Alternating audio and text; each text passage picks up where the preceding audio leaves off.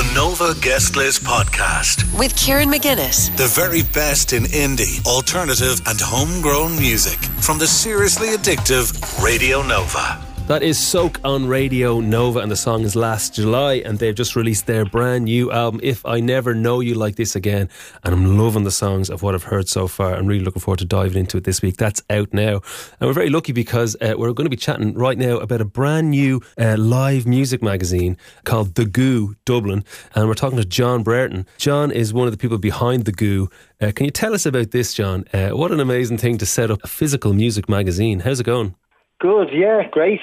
Brilliant reaction to it so far. I used to write for the Dublin Event Guide. I don't know if you remember that back in the day. I've heard stories. Kind of around the 80s and 90s, and I think it finished up around 2004. But like when I was writing for like people like Mick Heaney, who's now writes for the Times, Leagues, who you'd know, of course, from Foggy Notions, they were all writers in it, and we were the kind of music team, but the event guide covered film and art and literature and all that.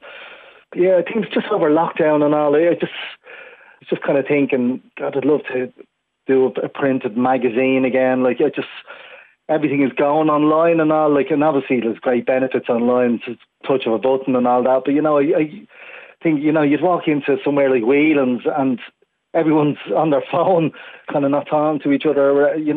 That kind of modern thing, but I just thought like a print thing would be nice.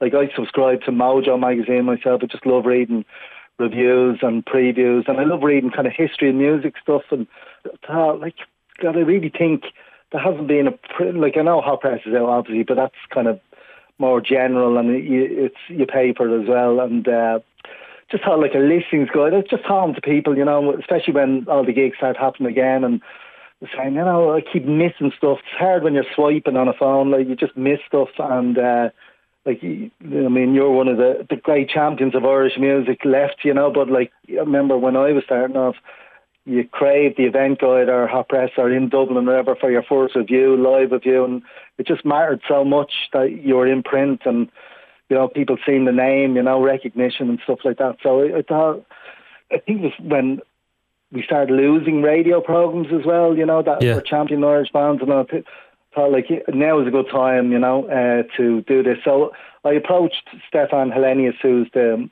publisher of Totally Dublin. Stefan's Swedish.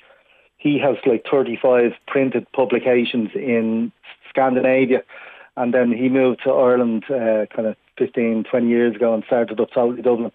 I just pitched it to him, and he thought there was merit in it, and so we're kind of, here we are now. We've called this issue 0, just to kind of like our kind of white label test pressing of it, and it's going down well. People are really loving the feel of it, the fonts, the design, all that kind of stuff, so hopefully it's here to stay, hopefully the Goo sticks.